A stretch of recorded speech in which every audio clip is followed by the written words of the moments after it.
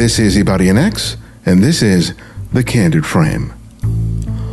Longevity as a photographer is always a tricky thing, because though passion can bring you into the game, it's other circumstances and other choices that determine whether your entire professional life revolves around photography. It's not just about longevity. It's about having a career that evolves and changes and allows you to be your very best. That's a career to aspire to be proud of. I think that can be said of the career of photojournalist David Burnett, a photographer who for decades has established himself as one of the world's best visual storytellers. Whether it's with images of politics, sports, or conflict, David has made it his life's work to get the images other photographers couldn't. But it's the story, and not just the image, he's often in pursuit of. It was a lesson he began to learn as a young photographer photographing the war in Vietnam. I mean, I say the one interesting thing for me at the beginning of my decision to go in 1970 was John Derniak was the photo editor at Time magazine, and he could be a pretty tough customer, but he always appreciated when photographers would come to him with ideas, because I think he felt that an idea was something you could never replace. And when I told John I was going to Vietnam and I didn't know how long I was going to stay there, he decided, I think really just as a favor, to get my airline ticket paid, because I bought a San Francisco-Saigon one-way ticket just because I didn't know if I was going to stay 2 weeks or 2 months. And I ended up staying 2 years. But I went to see John for the last time before I left, and he gave me a big box of film, which was a real gift because film was hard to come by in Saigon. And he said, okay, give you a $500 guarantee. And the day rate in those days was $125. So it's basically like a 4-day assignment or guarantee. He said, do a story, Children of War. So I said, well, John, what exactly do you know? And he just cut me right off. I was trying to figure out where he was going with it. He said, no, you're the journalist. You tell me what's going on. But David is known just as well for his photographs of major events, including elections, disasters, and especially sports.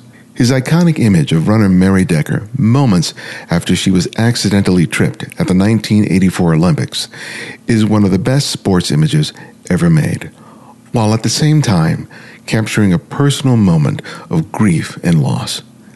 Every other photographer at that event hoped to capture a moment of elation and joy, but it was a simple choice that led David to make an image no one else was able to capture.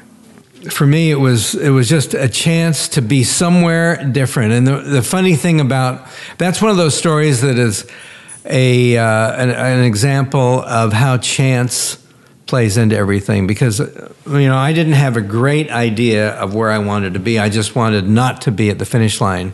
Well, Neil Leifer, who you mentioned a minute ago, Neil, one of the great sports photographers, he was down, I know he had set up for something he thought was going to be the magic picture at the finish line when Mary Decker is finally going to get her gold medal 4 years after the U.S. team was denied the chance to be in the Olympics at Moscow. We boycotted the games because of the Afghanistan invasion. Walter Yost, another great sports photographer for Sports Illustrated and others, was over at turn 1 where Mary Decker's mother was. And he was going to get the embrace shot and get the flag. And, this is the beginning when people were just starting to get their country flag and run around the track. Dave Kennerly was over at turn 3. It was a late afternoon race, and the last little bits of light, really nice warm light, would be hitting the runners as they came around turn 3. And I was just like between turn 4 and the finish line, happy to be out of the finish line area and just taking what I could get. We'll talk to David about his lengthy career and how he managed to get some of his more famous photographs, and also about the one that got away. Welcome to The Candid Frame.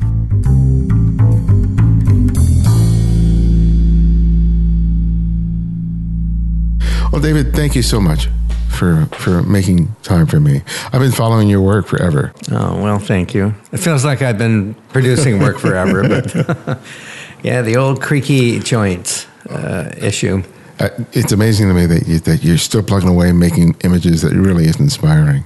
One of the things that always struck me about your work, and even more so as I was looking at it, getting ready for this interview, was, with photojournalism, so much about the image making is about telling a story. Mm-hmm. It's about getting enough elements within the frame to help in either a singular picture or in a series of pictures reveal the narrative, the event, the occasion that's happening.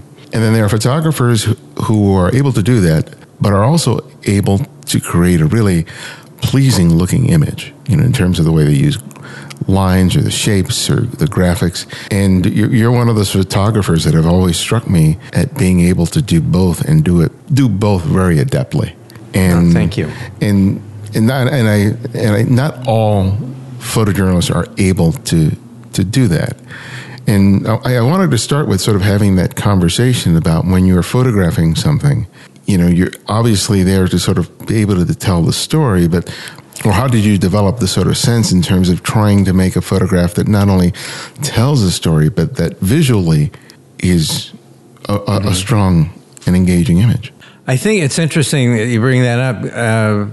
So much of what we do, I think, is completely intuitive. You just kind of do what feels right, and it's much less pondering and how am I going to attack. I mean, there are moments when you obviously do that. I think sometimes I probably miss a moment because I'm so concerned with how am I going to structure what I have in front of me in the viewfinder, and make a picture that when some magic moment, be it something at the White House or something, there'll be some little moment when Brezhnev and Nixon clink glasses of champagne at the signing of an accord or something.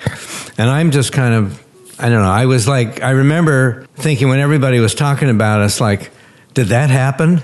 And everybody else is talking about it, and I'm just kind of thinking how did I frame them in the frame that made sense? So I know that I occasionally will miss a moment, and it's, I suppose, sacrifice because I'm trying to see from a purely photographic, less historical and more visual construct point of view what is I'm trying to go for. But, that's like a 4-hour conversation, I think. It's how do you,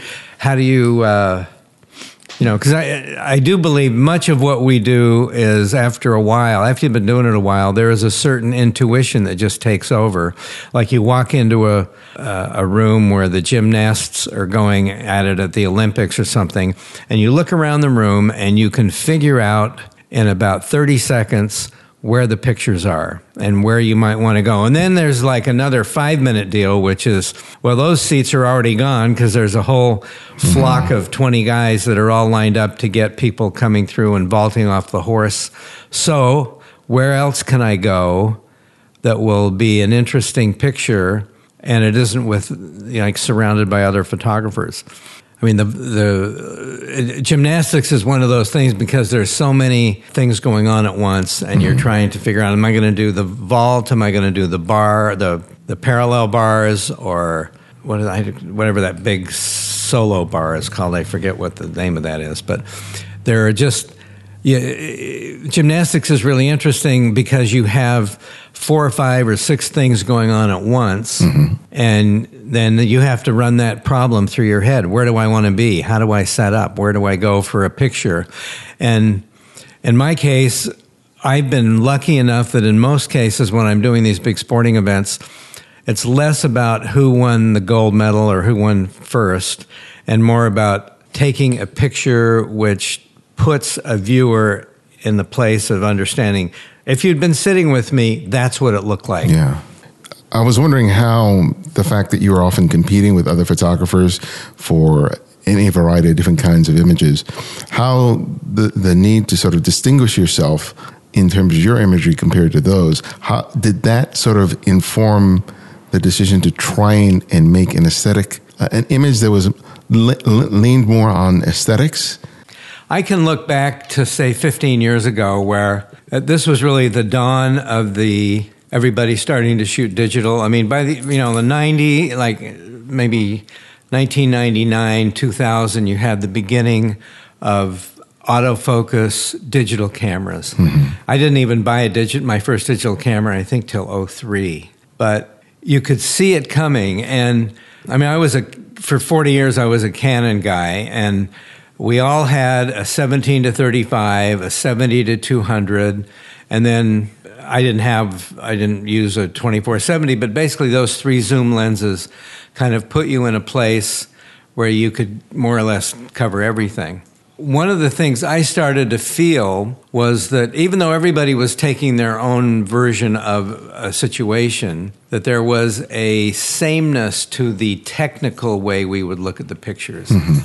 And that's when I started to shoot more with my Holga, and I took my 50-year-old speed graphic out of a closet where it had been gathering dust. And I just thought, let's try something else. It was the beginning, actually, in 2003. It was the beginning of the build-up to the Iraq War in 2003. And I went to a Senate hearing where Rumsfeld, who was then the Secretary of Defense, and all the generals, and Paul Wolfowitz, all the brainiacs behind the Iraq War. And I thought, let me see if there's some other way to look at the same thing that we're all going to be shooting. And this was a room full of photographers. And I shot a few pictures with my speed graphic with just the old 127 lens that was on there, a little bit of tilt, baby tripod, trying to just see if I could see something in a different way that everybody next to me was seeing it. And it just took off from there. I started shooting with that speed graphic. And actually in 2003 into 2004, you had 5 or 6 Democrats who were going to run against George W. Bush, starting with the Iowa caucuses and going into New Hampshire and the whole presidential process. And every time I would shoot something, and you could still get, this is what breaks my heart, is that you could still get Type 55 Polaroid, the most beautiful black and white film. And it was ASA like 12 or something. I mean, it was really, it was like, if the ASA is equal to the grade school that you graduated from, I mean, it was slow film, but it was beautiful. And what I found was I could take that Polaroid and then Tri-X, that was sort of the backstop, was to shoot it on film. But I could make pictures, and then I'd run home. And the great thing about Polaroid is I could go home, run it through the processor, peel it apart, have a print, have a negative, clear the negative, and make a scan and send that to either Newsweek, Time, or U.S. News. And that year, every time I did that, they'd buy a picture. So they were kind of like, I think, also looking for something that had a little bit different feel to it. So for me, that was really cool. I could shoot another way. I mean, I was standing next to 10 other guys, and we're all shooting with the same digital cameras, but I also had that 4x5, and every time I did something with that 4x5, I made a deal out of it. And finally, Time Magazine just said, well, this is stupid. Why don't we just put you on contract? Because every week we're buying your pictures anyway. So that was a great deal. And from there, I discovered, as I started to do research about how can I shoot with something other than a 127 f4.7 lens, that's when I discovered the Aero Ektar, which was the aerial recon lens that Kodak made in World War II for the recon cameras. And 178 millimeter. So I went from shooting like a 38 millimeter to shooting a 70 and f2.5. So now I could take a 4x5 camera with Tri-X and shoot it like it was a Leica at, a 30th at 2.5 with Tri-X, which meant on John Kerry's campaign plane, I didn't need lighting. I didn't need a tripod. A tripod was always nice, but I could start making pictures with that not only were different than what everybody else were doing, but because of the inherent self-inflicted difficulties which shooting that camera added, I had to start thinking more about what I was going to shoot. You couldn't shoot 50 frames. Maybe you had 4 holders, so you had 8 frames. So you really had to be careful about what you were shooting. And, people used to say, well, that's like tying one hand behind your back, isn't it? I said, it probably is. But when you have one hand behind your back, you have to really think it through a little bit more other than just pop a couple of frames. Right. And so that, for me, was a real point of departure, going back to, in the digital age, starting to shoot this big film camera again. It was great. I loved trying to reinterpret the same old things that I'd been looking at for years and doing it in a kind of a different way, or approaching it differently. When I look at those images that you shot that way at the Olympics or during the campaigns, they just really stand out.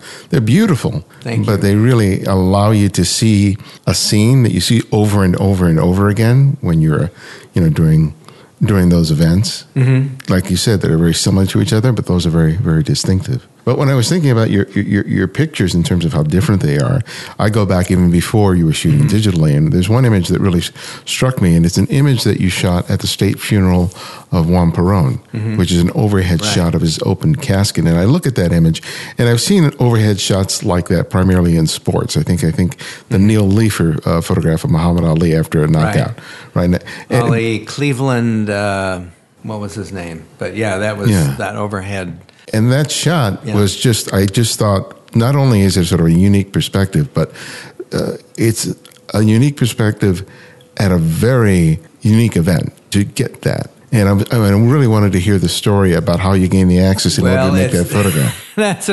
That's probably more time than we have time for to tell that story. But I was then working for Gamma, the French agency. I was like, Dave Kennerly and I were the last two guys that the old weekly Life magazine signed on in 1972. Life ended. I had left Vietnam to come back. David was still in Asia, and Life magazine went out of business in December of 72. And he'd been working for UPI and had about 3 or 4 months working for Life, and I had been probably a year and a half working for Life. And we were both like, this is going to be our world, our photo life. And then to have that, like everybody else at Life magazine, pulled out from under your feet was a real jolt. It was one of those periods. Look magazine had gone out of business the year before. Life went out of business. And everybody was kind of like, oh my God, photojournalism is dead. It's terrible. Nobody's ever going to, send us anywhere to do anything. And I then ended up joining Gamma, the French agency, and just started doing stories all over the world in ways I probably never even would have been able to do with Life. And it was a great couple of years at Gamma, after which I joined up with Bob Pledge, and we started Contact Press Images, and that's 42 years ago. Amazing. The numbers don't make sense. The numbers are way too big, because 42 years ago, that's something that old people say. Through Gamma, I had been the official photographer for one of the French candidates who ran for president of France in the spring of 74, Valéry Giscard d'Estaing, who actually won. And I was, as part of this deal, I was flying on his plane everywhere.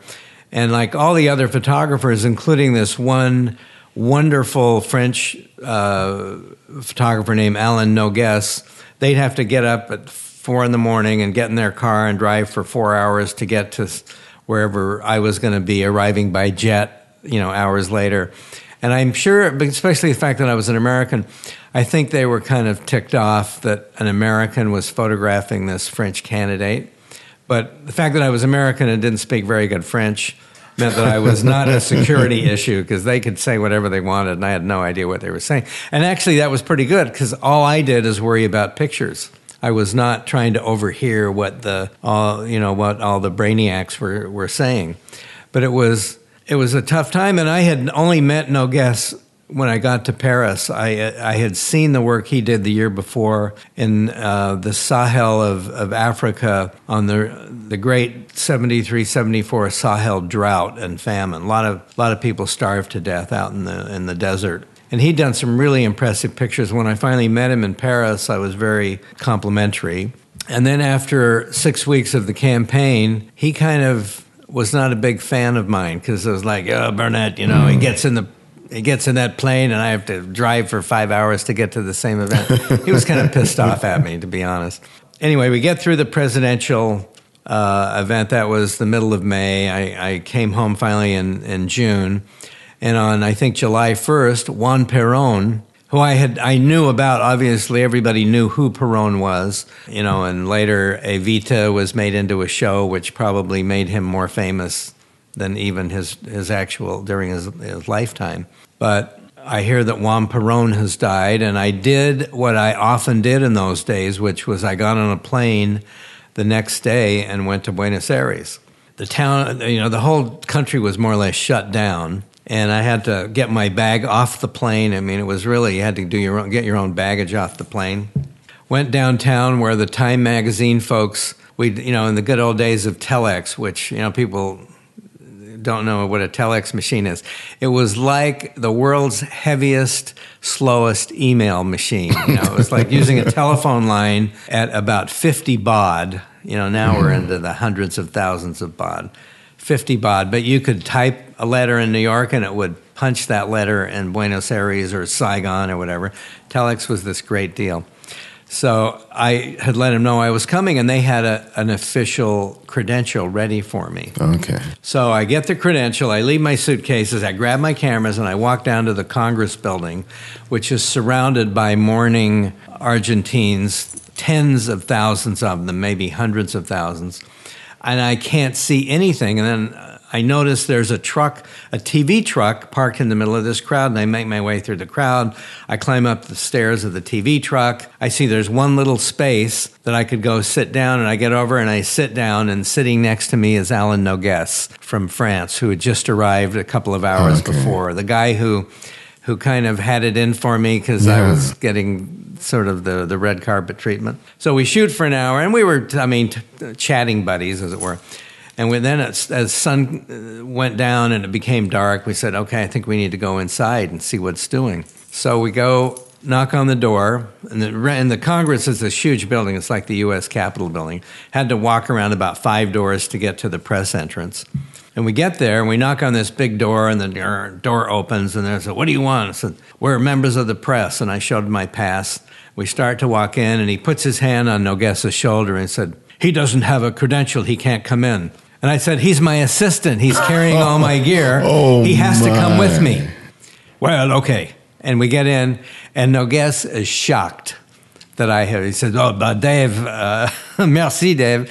He didn't, I think he just couldn't believe that I would not just leave him at the door. Mm-hmm. But I've never wanted to beat anybody that way. I want to beat him with a good picture. So anyway, we get inside, and it's in this amazing building, just like the U.S. Capitol Rotunda. In fact, I thought of this during the George H.W. Bush lying in state 2 weeks ago, because I was down in Washington for that. And you're looking up into the dome, and you know that there's a picture up there. Now, in this case, they actually put some cameras up there, and at one point they did let a couple of photographers very briefly go up to do that picture. Going back to Kennedy and I think even Eisenhower. Kennedy was probably the first one. That was 1963, and Bob Gomel, the great life photographer, made this wide-angle shot from the top of the dome, and it's kind of became the standard. So we're under this dome, and there's open casket, and we're in the little photo area. And the way they had it set up, his feet were, as he's lying in his coffin, his feet were facing toward us. So basically, from the photo stand, all you could get was kind of the bottoms of his shoes and then the cotton that was stuffed into his nose. Because it was like, we're looking at somebody who's laying down. And we're both along, we're kind of looking up around here thinking there's got to be some better way to do this. So at one point, having not slept for, days, I wander off into the little press coffee bar, and I said to the barista, who's in charge of, I don't know how I put it in my really bad Spanish, but I said, who's in charge? I said, that would be the president of the Senate. And then there was a wedding photographer who happened to be there, and I started talking to this guy about it, and I said, well, do you know who the president of the Senate is? He said, no, well, why don't we go find out? So I kind of look around, make sure we're not being followed, and we wander down the hallway, and there's this big door, president of the Senate, and we knock on the door, and this old codger, probably younger than I am now, but this old codger opens the door. What do you want? And the wedding photographer, my new friend, he says, we're looking for the president of the Senate. He's in a meeting. You'll have to wait. And he closes the door. We go and we just sit on a little bench for, 5 minutes, 10 minutes. When you're waiting around like that, every minute seems like an hour. And then we tried it again after 10 minutes. What do you want? We need to speak to the president of the Senate. Well, he's not here. He's in a meeting. come back. And so we closed the door again. We did that 3 or 4 times. Probably we were there half an hour.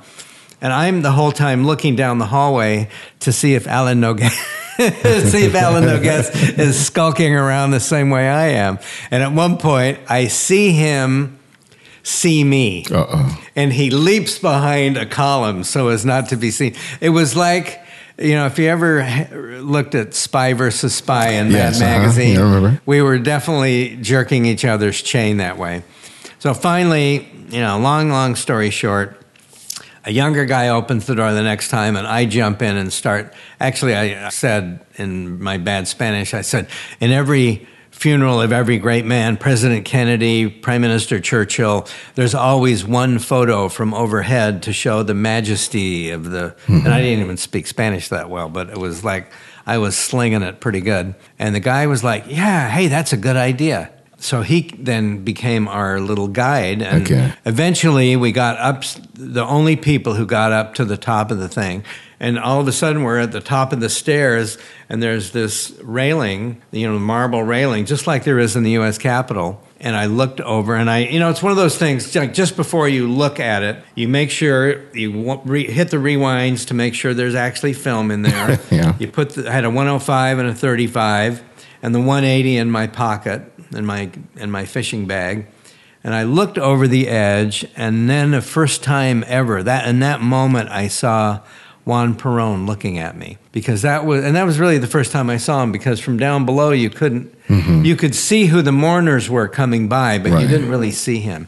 And I shot like 6 frames with the 105 and 6 frames with the 35, and then this giant claw belonging to the guard who was in charge of the stairwell, who shouldn't have let us up there, grabs me, and we start to go, and we're walking down the stairs, and I said to the wedding photographer, I said, okay, it's our little secret, right? We don't tell anybody. And I rewound that film and jammed it into my pocket. Your right front pocket is always the pocket where the good film goes after you finish it.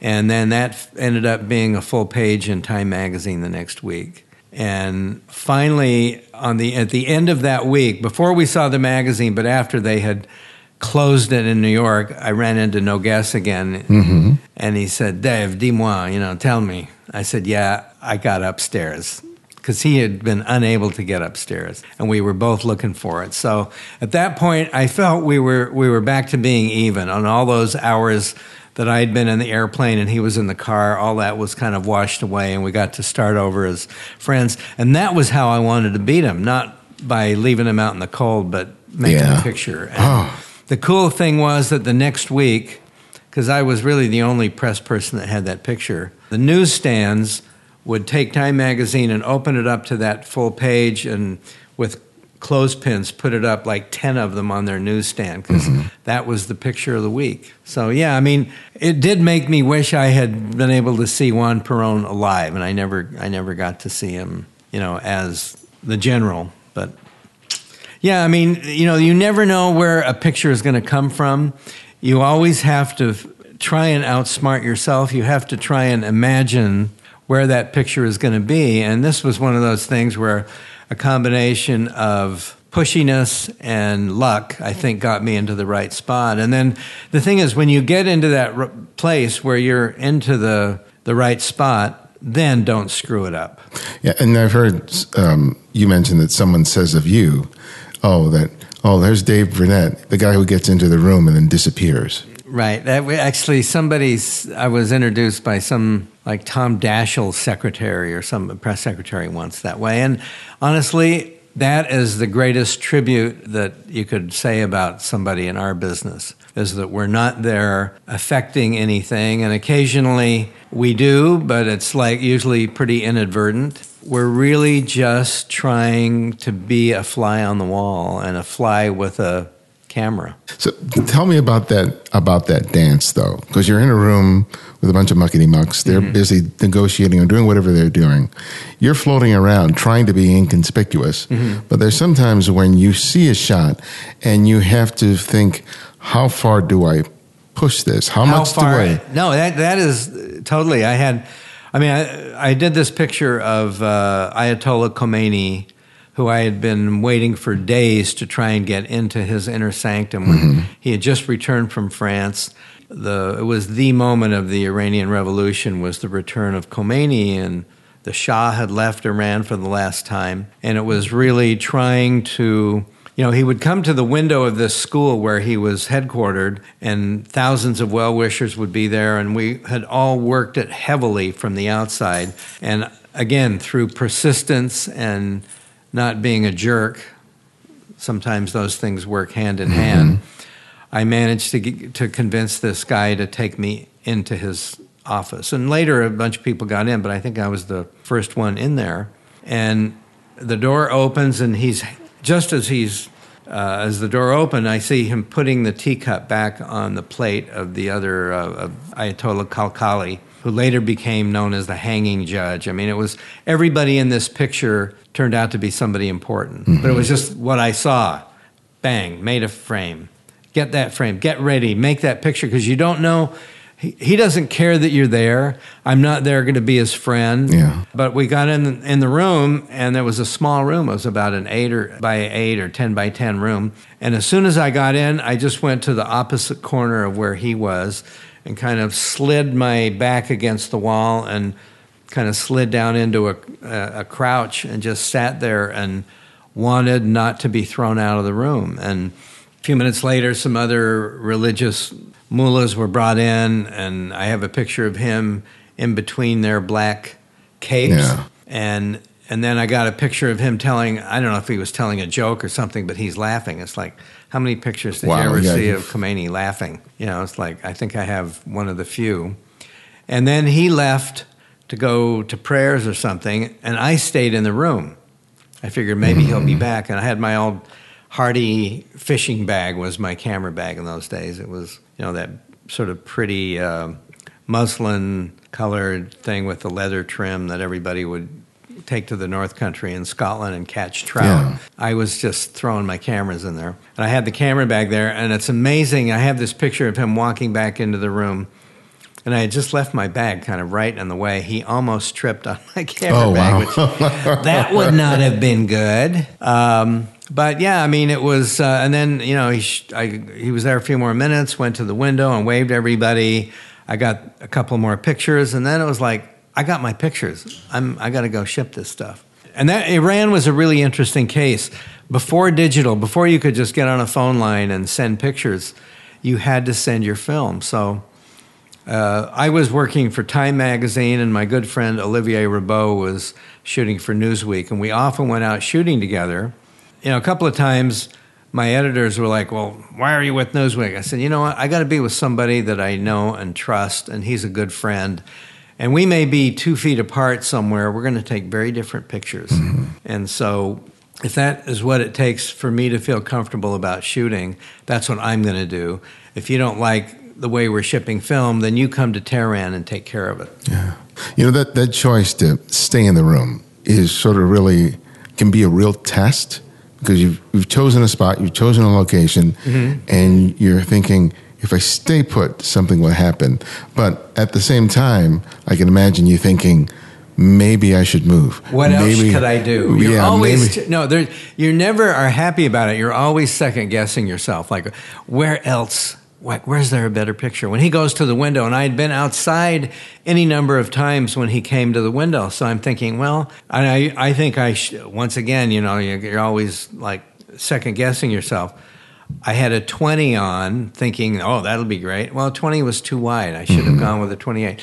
My picture was okay, but there are all these little things that when you have a little more time to think about it and you're looking at your contact sheets, you think, well, I could have done it another way, and maybe I should have, but I got what I got, Yeah. And the thing is, there's no script. Like every day in Tehran, I might hear that there was an anti-Shah demonstration or a pro-Shah demonstration or something, but usually stuff would happen that was on nobody's script. It was just real events unfolding the way real events do. And so you were relying, in my case, I was relying on the Time magazine stringer who happened also to be the Associated Press correspondent. Everybody had more than one job. And when he would hear something, somebody would call him and say, Esfand Square, there's shooting going on. And we'd go there. And sometimes you'd get there and nothing would be going on. And sometimes you'd be right in the middle of it. And the thing is, you didn't know in the morning what you were going to be doing by 3 in the afternoon. It was just a big question mark. Like, how do I get through this thing? How do I, where do I go that I make the best use of my time? I think now, working in Afghanistan and Iraq, the people that are in Syria, man, those people I have nothing but respect for them, because you don't know what you're going to get. You don't even know really what's safe or where is a safe place to be. And certainly in the last 40 years, the press has gone from having some little cloak, minor cloak of immunity or safety to being targeted now. People target the press. It's terrible.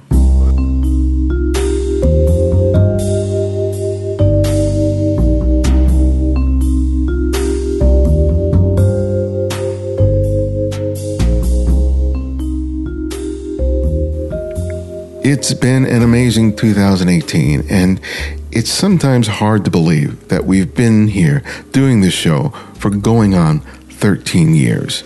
450 episodes and counting with some of the world's best photographers. I count myself so lucky for not only still being here with the show, but the many moments that I've sat down and talked with photographers whose work I love and respect. It's been all the better that I've been able to share all these conversations with you every week.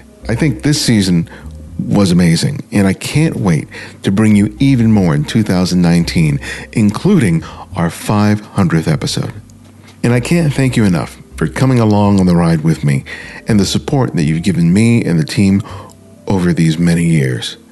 We've been working hard towards 100 new Patreon supporters over the past month, and as of today, we are only 40 people away from reaching that goal.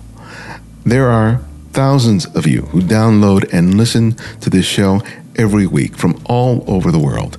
And not everyone chooses or can afford to support a show like this. I get it. But if you can't afford it and the show is making a difference in your work and your life, join our effort today. Because though $5 a month might seem insignificant, coming from a few hundred of you, well, it's something that is really invaluable. So begin 2019 by helping us to reach our goal of 100 new Patreon supporters by committing to a recurring donation of $5 or more a month. You'll be helping us to make the 2019 season the very best ever.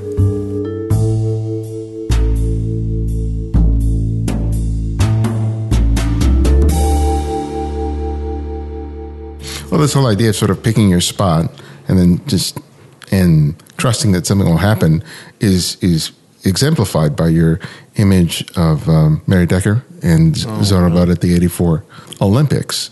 And if I'm understanding this right, that the position where you ended up was as a result of the fact of not being able to get position at the finish line. I was just fed up with being next to, like in '84, you could still, as a rule, everybody that had these big setups at the finish line would have a tripod, and on which they'd have like 5 other cameras clamped on the legs of that pod. Mm-hmm. It was just like equipment overload. And after 5 days or a week of it, I just wanted to be somewhere else. I wanted not to be in the middle of all these other photographers. And I started walking down the final 100 yards of the track.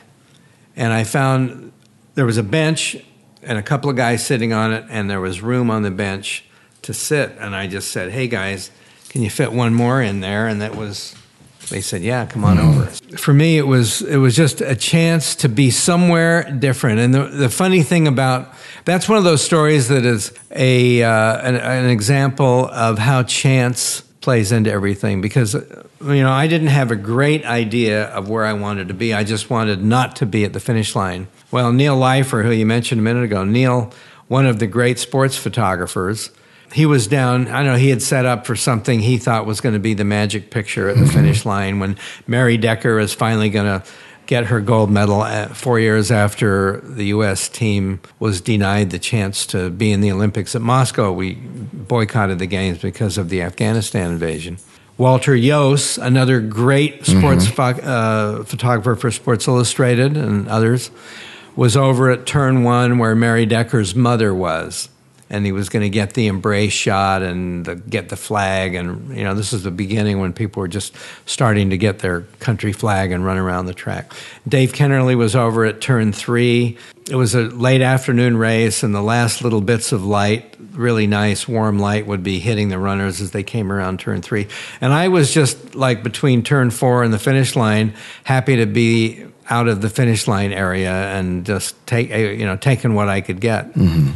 And it turned out to be where the accident happened. Zola Budd, the young South African runner, tried to take the lead from Mary on a 4th or 5th lap of a 7-lap race, and they collided, and that's where Mary fell to the ground. And, it's so interesting now because, like, now I shoot with these Sony A9s, 20 frames per second, raw files. I mean, they're really packing a lot of information in a very short period of time onto a memory card. I was then shooting with Canon F1s. It was the introduction, really, of Fujifilm. That was one of the great I don't know if people know this, but one of the all-time great marketing screw-ups that Kodak made, and they made a number of them, was to not be the official film of the American-based 84 Olympics. And they blew it off, and Fuji came in and just took it over. Yeah, I remember that. And they had the 1-hour turnaround lab, and they were finally able to introduce American photographers to Fujifilm, and none of us knew what Fujifilm was. The 84 Olympics really was a gigantic step forward for Fuji. But I remember shooting Fuji 100, Push One Stop. It was an E6 film, and it's a beautiful film. And Push One Stop, like the colors were even richer and contrastier and everything. Anyway, shooting like 250 at 2.8, and had a 400 2.8 and an 85 and maybe some kind of a zoom, although I'm not really even sure I was shooting with zooms in 84. Probably more likely I just had prime lenses. But you'd kind of get them with a 400 as they came out of the corner and put that camera down and grab the 85, and as they'd go right in front of you, you'd shoot with the 85. What a lot of young photographers aren't even aware of probably is that shooting with an SLR, you only see what's going on when the mirror is down. Mm-hmm. And when you're shooting a picture, the mirror is up and letting the light hit the film, or in this case now the sensor. Mirrorless cameras kind of get around that, but for the whole history of reflex cameras for 50 or 60 years, it's all been about the flickering of that mirror and just showing you a little bit what's going on, and you hope you're in focus. You got to either focus and look or shoot. You couldn't do both. Yeah. And so I had follow focused as they came in front of me, and I just went bada, bada, bada, bada, bada, and shot as they came by me, not really knowing what I was seeing. But you'd see Mary's red uniform in places that it shouldn't have been in that picture, and that was the moments that she was falling to the ground. And then I see her lying on the ground as the other runners are going by, and I grabbed the 400, and I remember having what seemed like a 5-minute conversation with myself about making sure you're in focus. Just take a little extra time, and because these were all obviously before autofocus was even invented. Let's just make sure we're sharp here. And I just and I'm sure that actually took like a half a second and not 5 minutes. But it can feel like it's taking forever. It can feel like, and then I shot 5 or 6 frames. And that's the whole thing. On a race like this, where they got a 7-lap race, you're constantly, every time they go by you and you figure how many pictures did I take, and 5 frames a second, bada. And then you're looking at your camera to see, do I have enough film for the next lap? And if not, can I get it rewound and reloaded in 45 seconds? Because that's when they're going to be back here. Yeah. Well, that same issue is what was happening with you on the day that Nick Oat made his famous photograph, right? Because you were, the scene was playing out where these children had been subject to napalm. Yeah, the napalm, the Vietnamese Air Force plane at Trang Bang had dropped the napalm in a place that was too close to where the townspeople were, and a lot of people were injured, and both soldiers and a lot of civilians. I mean, and including obviously Kim Phuc, who, when I tell this story, it's really interesting being at a place where one of the most famous pictures of your life was taken. Yeah, I mean, when you look at the full frame of Nick's picture, on the right side of the frame is a guy in fatigues and a helmet. He's obviously rewinding a roll of film. There's that posture. You can tell he's rewinding. If you're a photographer, you can see that. And people have always thought that was me because it's, famously I was changing film at that moment. But actually behind where Nick was, probably 50 or 100 feet, I had an old knob-wind Leica Model 3, which was, if you didn't take the tongue of the film and cut out an extra inch, it took forever to load this camera. And I never bothered to really recut the film so that it would load easily. And I'm like trying to get the film in, and the plane's coming in, I take a couple of shots, and I'm trying to reload this camera. And it was in those moments that Nick and a Newsweek reporter started to see people running out of all that smoke around the pagoda. And they just, I remember seeing Nick just take off, running towards these people down the road where we had all kind of stayed back from the edge of the village.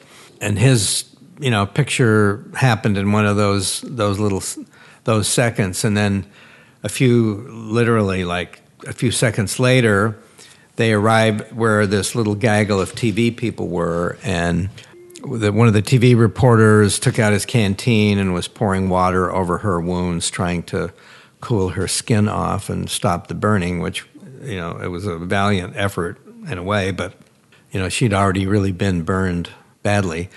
Again, this is something that doesn't have a script. This is some terrible thing happening in front of you, and how do you react to it?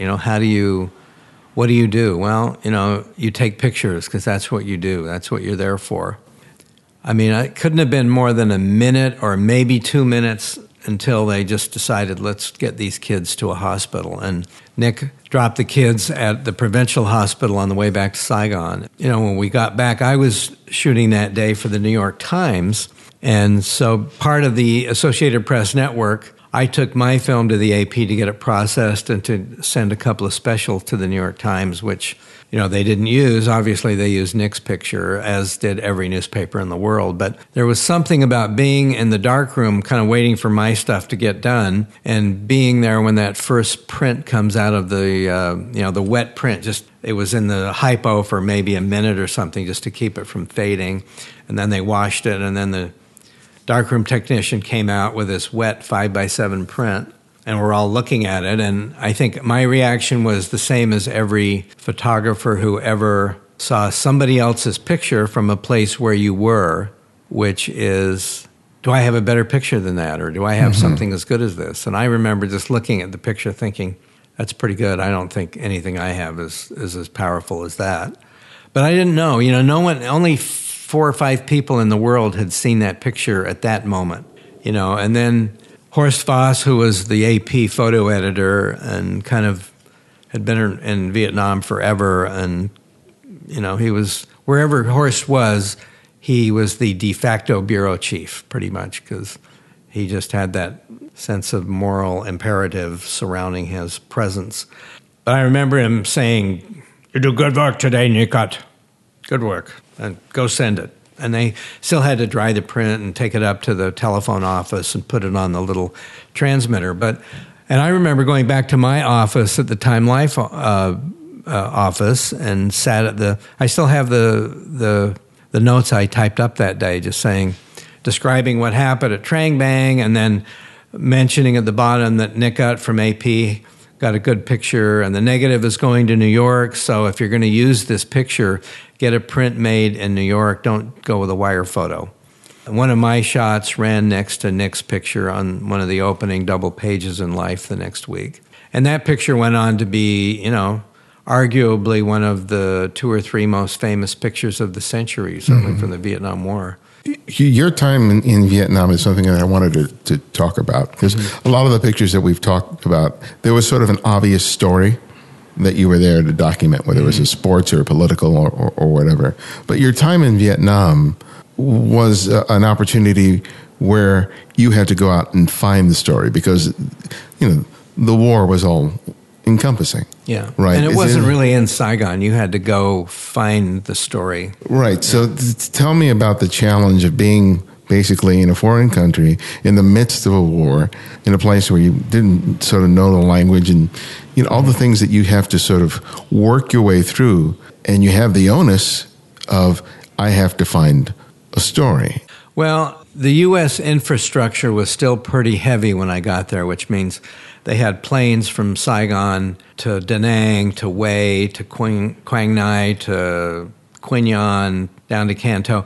And there were these planes. It was like a little airline going every day. And the rule still was that if you got to a helicopter pad and somebody was going where you wanted to go, if they could, they would take you. And, it was definitely not the press is the enemy of the people attitude. Mm-hmm. And even later when people got to be, you can still run into cranky historians who say the press lost the Vietnam War, and I think that's totally garbage. The people who lost the Vietnam War, if you can say it was lost, were the people who lied about what was going on there, in the military and the government. But when you got down to a very elemental unit level and like the guys in the bush, it was almost universally people appreciated the fact that you had gotten out into some crappy place and you didn't have to be there. That was the big thing. I mean, I remember these kids, and they were all my age. I was 24. In fact, I was probably older than most of them. And you'd get out to some fire base and it's like, and wait a minute, you don't have to be here and you're here? Mm-hmm. I said, yeah, man, came to tell your story. Came to see what's going on. I mean, for me, it was always about, I had this curiosity about Vietnam. I had a hockey injury, a back operation, and I was 4F as far as the military was concerned. But, I had this interest to know, I guess, the curiosity that most press people have. That's kind of what drives the press are curious people. We want to know and try and explain things, even the things that can't very easily be explained, but you're always trying to. As I say, you could still get a plane to Da Nang, and by the end of my second year, those resources were getting much thinner. And for example, when we went to Trang Bang that day, we just hired a car and driver from the local hotel, the guys that hang out in front of the hotel looking for a client, and he drove us up and back that day. So it had changed in 71 into 72. It changed quite a bit in terms of when you wanted to go somewhere, you had to just make your way there. You'd maybe get on an Air Vietnam flight because the Americans had stopped flying so many support missions. So you'd get on an Air Vietnam, or you'd get a car and you'd just drive to wherever you had to go. But yeah, just again, trying to figure out where that was not always easy. And fortunately, I worked with some pretty good reporters. The Time and Life magazine reporters were smart people. And when you worked with somebody who was working on a story, that necessarily increased the chances that your pictures would get used because you would be, with them, and that's what they were going to write about. I mean, I'd say the one interesting thing for me at the beginning of my decision to go in 1970 was John Derniak was then the photo editor at Time magazine, and he could be a pretty tough customer, but he always appreciated when photographers would come to him with ideas, because I think he felt that an idea was something you could never replace. And when I told John I was going to Vietnam and I didn't know how long I was going to stay there, he decided, I think really just as a favor, to get my airline ticket paid, because I bought a San Francisco, Saigon one-way ticket just because I didn't know if I was going to stay 2 weeks or 2 months. Mm. And I ended up staying 2 years. But I went to see John for the last time before I left, and he gave me a big box of film, which was a real gift because film was hard to come by in Saigon. And he said, okay, give you a $500 guarantee. And the day rate in those days was $125. So it's basically like a 4-day assignment or guarantee. He said, do a story, Children of War. So I said, well, John, what exactly do you know? And he just cut me right off. I was trying to figure out where he was going with it. He said, no, You're the journalist. You tell me what's going on. So that was one little light bulb that went on in my head. When I got to Saigon and I started kind of making my way around, I became friends relatively quickly with a photographer named Philip Jones Griffiths, who's a Magnum photographer who ended up doing this wonderful book called Vietnam Inc. Philip had been there for years and had really invested his life on trying to tell the story he wanted to tell about American involvement in Vietnam. And, you know, I was trying to get in touch with the orphanage and the refugee camp and all these things. And after a few weeks of this, Philip, one day at lunch, he just kind of yelled at me and he said, you know, being in Vietnam is not all these little stories. It's not a little story for Time magazine or Life magazine. So here's what you have to do. He said, put 50 rolls of film in your rucksack and go to Da Nang and don't come back until you've shot every roll. And in a way, it was like the best advice I ever had, which was I was so concerned about trying to get this story for Time magazine done that I was kind of missing the forest for the trees. Yeah. I mean, I don't know that I really kind of stepped up to the plate like as much as I now looking back at it would have liked to think I had, but I think it was a real jolt. That was the other little light bulb going on in my head. It was Philip just like, it's not about like trying to make all these constructive stories. You just have to get out and live the experience of being in Vietnam. Yeah. And it's like, you know, and it's all these places that you're thinking about, but just go be a photographer and go observe and go investigate and go see and go photograph. So it was really you know, between what Derniak and Philip had said to me, I think I was kind of, I was 24. I don't think I even knew what the hell I was doing as a photographer. I wanted to be a photojournalist. I wanted to work. I'd been working for Time magazine for the better part of 3 years. But I look back now and I wasn't a very good photographer. I must have somehow been irresistibly charming for them to keep me going. But I have to say, I try and pass that on to young photographers now. It's much harder because the resources available to photographers are much thinner. There aren't John Derniaks out there who can give you a 7-day assignment or a 3-week assignment, all expenses paid. Those resources have really dried up, and they make trying to be that young photographer a much tougher thing to do. On the other hand, you know, people have ideas. You know, if you have your digital cameras, you're not so once you have your cameras and a couple of memory cards, you're not stuck with the cost of film and processing that we used to have to deal with. So I don't know. It's like there's always some new wrinkle that comes up when these technological changes happen. And, you know, a door opens and a door closes, not always at the same time. But, you know, you can take your phone now and go be a photographer. And that's, I have to say, maybe not an altogether bad thing, that it's kind of, I miss the fact that the requisite craft that came, you know, and every time now I'm shooting with my 4x5 and I forget to bring my light meter, and I was like, okay, can I really remember what you know, a room light situation? Is it 60 at 4 or 125 at 5.6 or 30 at 2.8? You know, as someone who hated printing thin negatives, I still overexpose everything. That stopper too. A little too hot, but...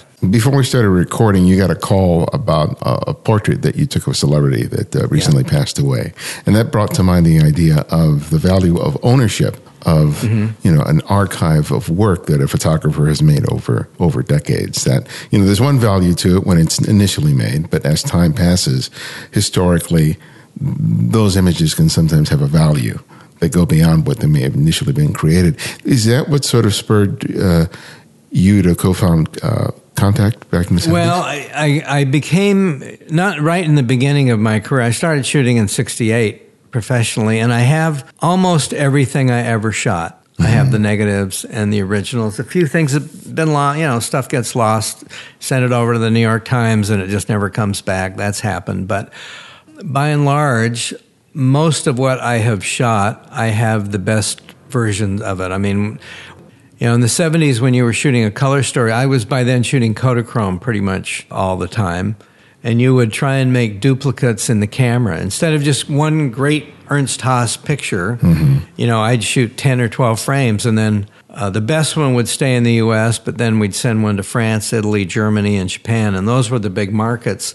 And if they got an original Kodachrome, and technically it would be way better than any Ektachrome dupe that you could ever send them. That's what you tried to help sell your stuff with. But having the ownership of the pictures was always a big deal, and now I see it in ways that I never really understood it.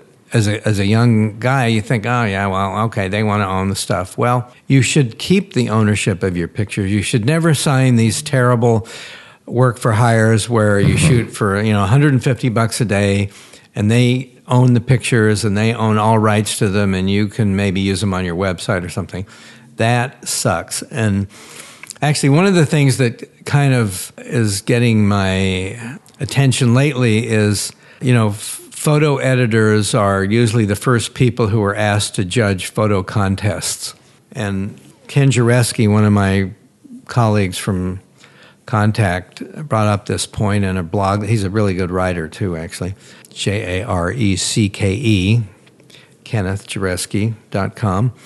Ken kind of started beating the hammer over the fact that very often contests are judged by editors who, in their day job, are asking photographers to sign really onerous contracts. Yeah. And where you have to give up way more rights or re-syndication rights, go to the magazine or the agency or whatever it is. Those people should not be allowed to be treated like the great, and these are people who are friends of mine, but I'm sorry, if that's the way that their legal department is forcing them to work, then they shouldn't also be rewarded with the laurels of judging a big contest just because they might be, in fact, very good editors. But this, the photographers are always the last one to be considered for anything. The last to get paid, the last to be given rights to their own work. Enough is enough of that. I mean, we have, at the same time, every job that you might turn down on principle, there'll be 10 other people standing in line to do it for less money and for worse terms than you were already turned down. So, sometimes we're our own worst enemy, probably most of the time. But it's definitely, ownership of your work. And in a way, the physicality of it, when you worked in film and you had to send the film in, then getting the actual film back was a big issue. Now, shooting digital, everything should be copied on your own drives before you even send it into a client. So at least you have it. Maybe they won't be so point on about the fine points of a contract. But, when it was film, it was a big deal. And I did a shoot.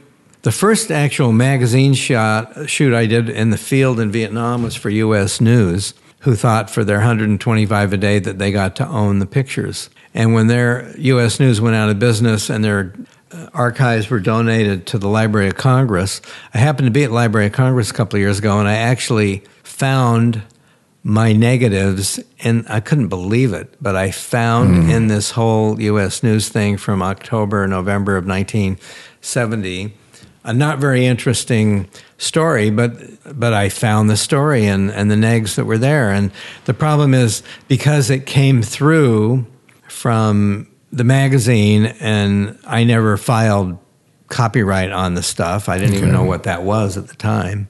The odds of my ever getting them back are minimal. But, we were out there with a lieutenant colonel in the U.S. Army who became kind of famous in the helicopter assault world, Anthony something or other, I forget his last name. But, it's just, when you try and at least learn from your mistakes, the one thing I would say, the most important thing you can do is to keep copies of your stuff and don't sign these things where you give away all the rights. Yeah. And then the other most important thing, which I'll just say now because maybe I'll forget otherwise, is that don't just worry yourself about your career and shooting for other people, but shoot pictures every day, every week of the your friends, your family, if you're in college, of your sorority sisters or your fraternity brothers or your bunkmates or whatever. Believe me, those pictures in 40 years will be far more important than some crappy assignment you did. Is that something you feel like you failed to do? I definitely didn't do it. I mean, I just came back from one of my college reunions, and we were all goofing off about what it was like to sit around in the Kappa Sig house before lunch and play Boo-Ray. I don't have one picture of that, and I really wish I did. But yeah, photograph your own life, too. Don't just figure you have to reach out, but, reach in. Yeah. That's important. Solid advice. Well, my last question that I ask each guest is I ask them to recommend another photographer for our listeners to discover and explore on their own. And it could be anyone, someone you've long admired or someone you've recently discovered. So who would that one photographer be and why? Well, I mentioned Ken Jareski, he was in a class that I taught with Bob Pledge at the Maine Photo Workshops like 30-some years ago. And then I remember thinking wow, this guy can shoot. And he writes a very perceptive blog on Medium. But Ken is one of these guys who definitely listens to the Teddy Roosevelt school of speak softly and carry a strong aperture. He says it with his pictures. He's also a very good writer, but his pictures are very strong, and I'm sure almost nobody listening to this has ever heard of him. If you're not somebody that really checks credit lines and news magazines, and then for us in the news magazine world, or what used to be the news magazine world, that is a place that has completely changed and morphed into a lesser beast in the last 5 to 10 years. I mean, I worked for Time magazine for 40 odd years. A new photo editor came in, and no one who ever had shot for the magazine before ever got another phone call. And, they're trying to remodel it and make it into something of their own. And I have to say, this week's People of the Year, to make the Man of the Year, Woman of the Year, the reporters, the truth tellers, I think they got that one pretty right. I don't know that world even exists anymore. I mean, I worked for Time and Newsweek and U.S. News for a long time. And it was great stuff because every week in the news magazine world, every week was different. Politics one week, a feature story on mining the next week, something in sports the next week after that. So it was a wonderful time, and I have nothing but really great joy of what I was able to do. But the world changes, and you have to try and change with it a little bit. Yeah. Well, David, thank you for sharing so much of your time with me today. I really, really appreciate it. Sure. Thank you.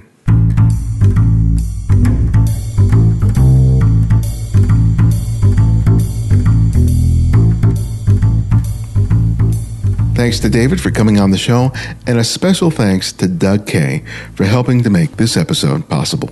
You can find out more about David and his work by visiting davidburnett.com. And as some of you may or may not know, I also have a YouTube channel where I discuss different aspects of photography, from lighting, composition, and a whole lot more. I do this with the help of images that listeners submit to the Candid Frame Flickr pool. I recently shared the mic with my friend Olaf Staba for an episode you don't want to miss. You can check out the TCF Flickr pool and our YouTube channel by clicking on the link in the show notes and the website. And my new book, Making Photographs, Developing a Personal Visual Workflow, is now available. If you've ever been stuck or are struggling with making good images on a consistent basis, this book is meant for you. I believe that it can and will help you to learn a whole new way of seeing. You can order the book today, and when you place your order from the Rocky Nook website, use the promo code Pirello40 to receive 40% off the list price. Check out the website and the show notes for the link. And if you want to keep up with all things Candid Frame, sign up for our mailing list, and you'll receive 3 free copies of my previously published ebooks.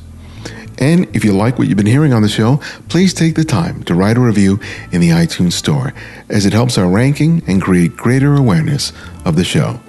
Thanks to Tommy Japan from Japan for his 5-star review. You can also support the show by making a monthly contribution through Patreon, or you can make a one-time contribution via PayPal. You'll find the link for both in the show notes and the website. Thanks to Martin Benfeld, Gino Williams, Chadwick Freeman, Bjorn Eric, Pierre-Francois Duquois, and Stuart Miller for their recent contributions. Thanks, guys, for having my back. And if you want to easily access every episode of The Candid Frame, download the Candid Frame app. It's available for both Apple iOS and Android, and it's free. Download it today. You'll find it where everything else is in the show notes or the website at thecandidframe.com. Candid Frame's audio engineer is Martin Taylor, who you can find at theothermartintaylor.com. The show's senior producer is Cynthia Parker, and our music is from Kevin MacLeod, whose royalty-free music can be found at incompetech.com. And you can follow me on Twitter and Instagram at simply @IbadianX. And from me and everyone at The Candid Frame, I hope that your 2019 is filled with joy, laughter, and love. And this is Ibadian X, and this is The Candid Frame.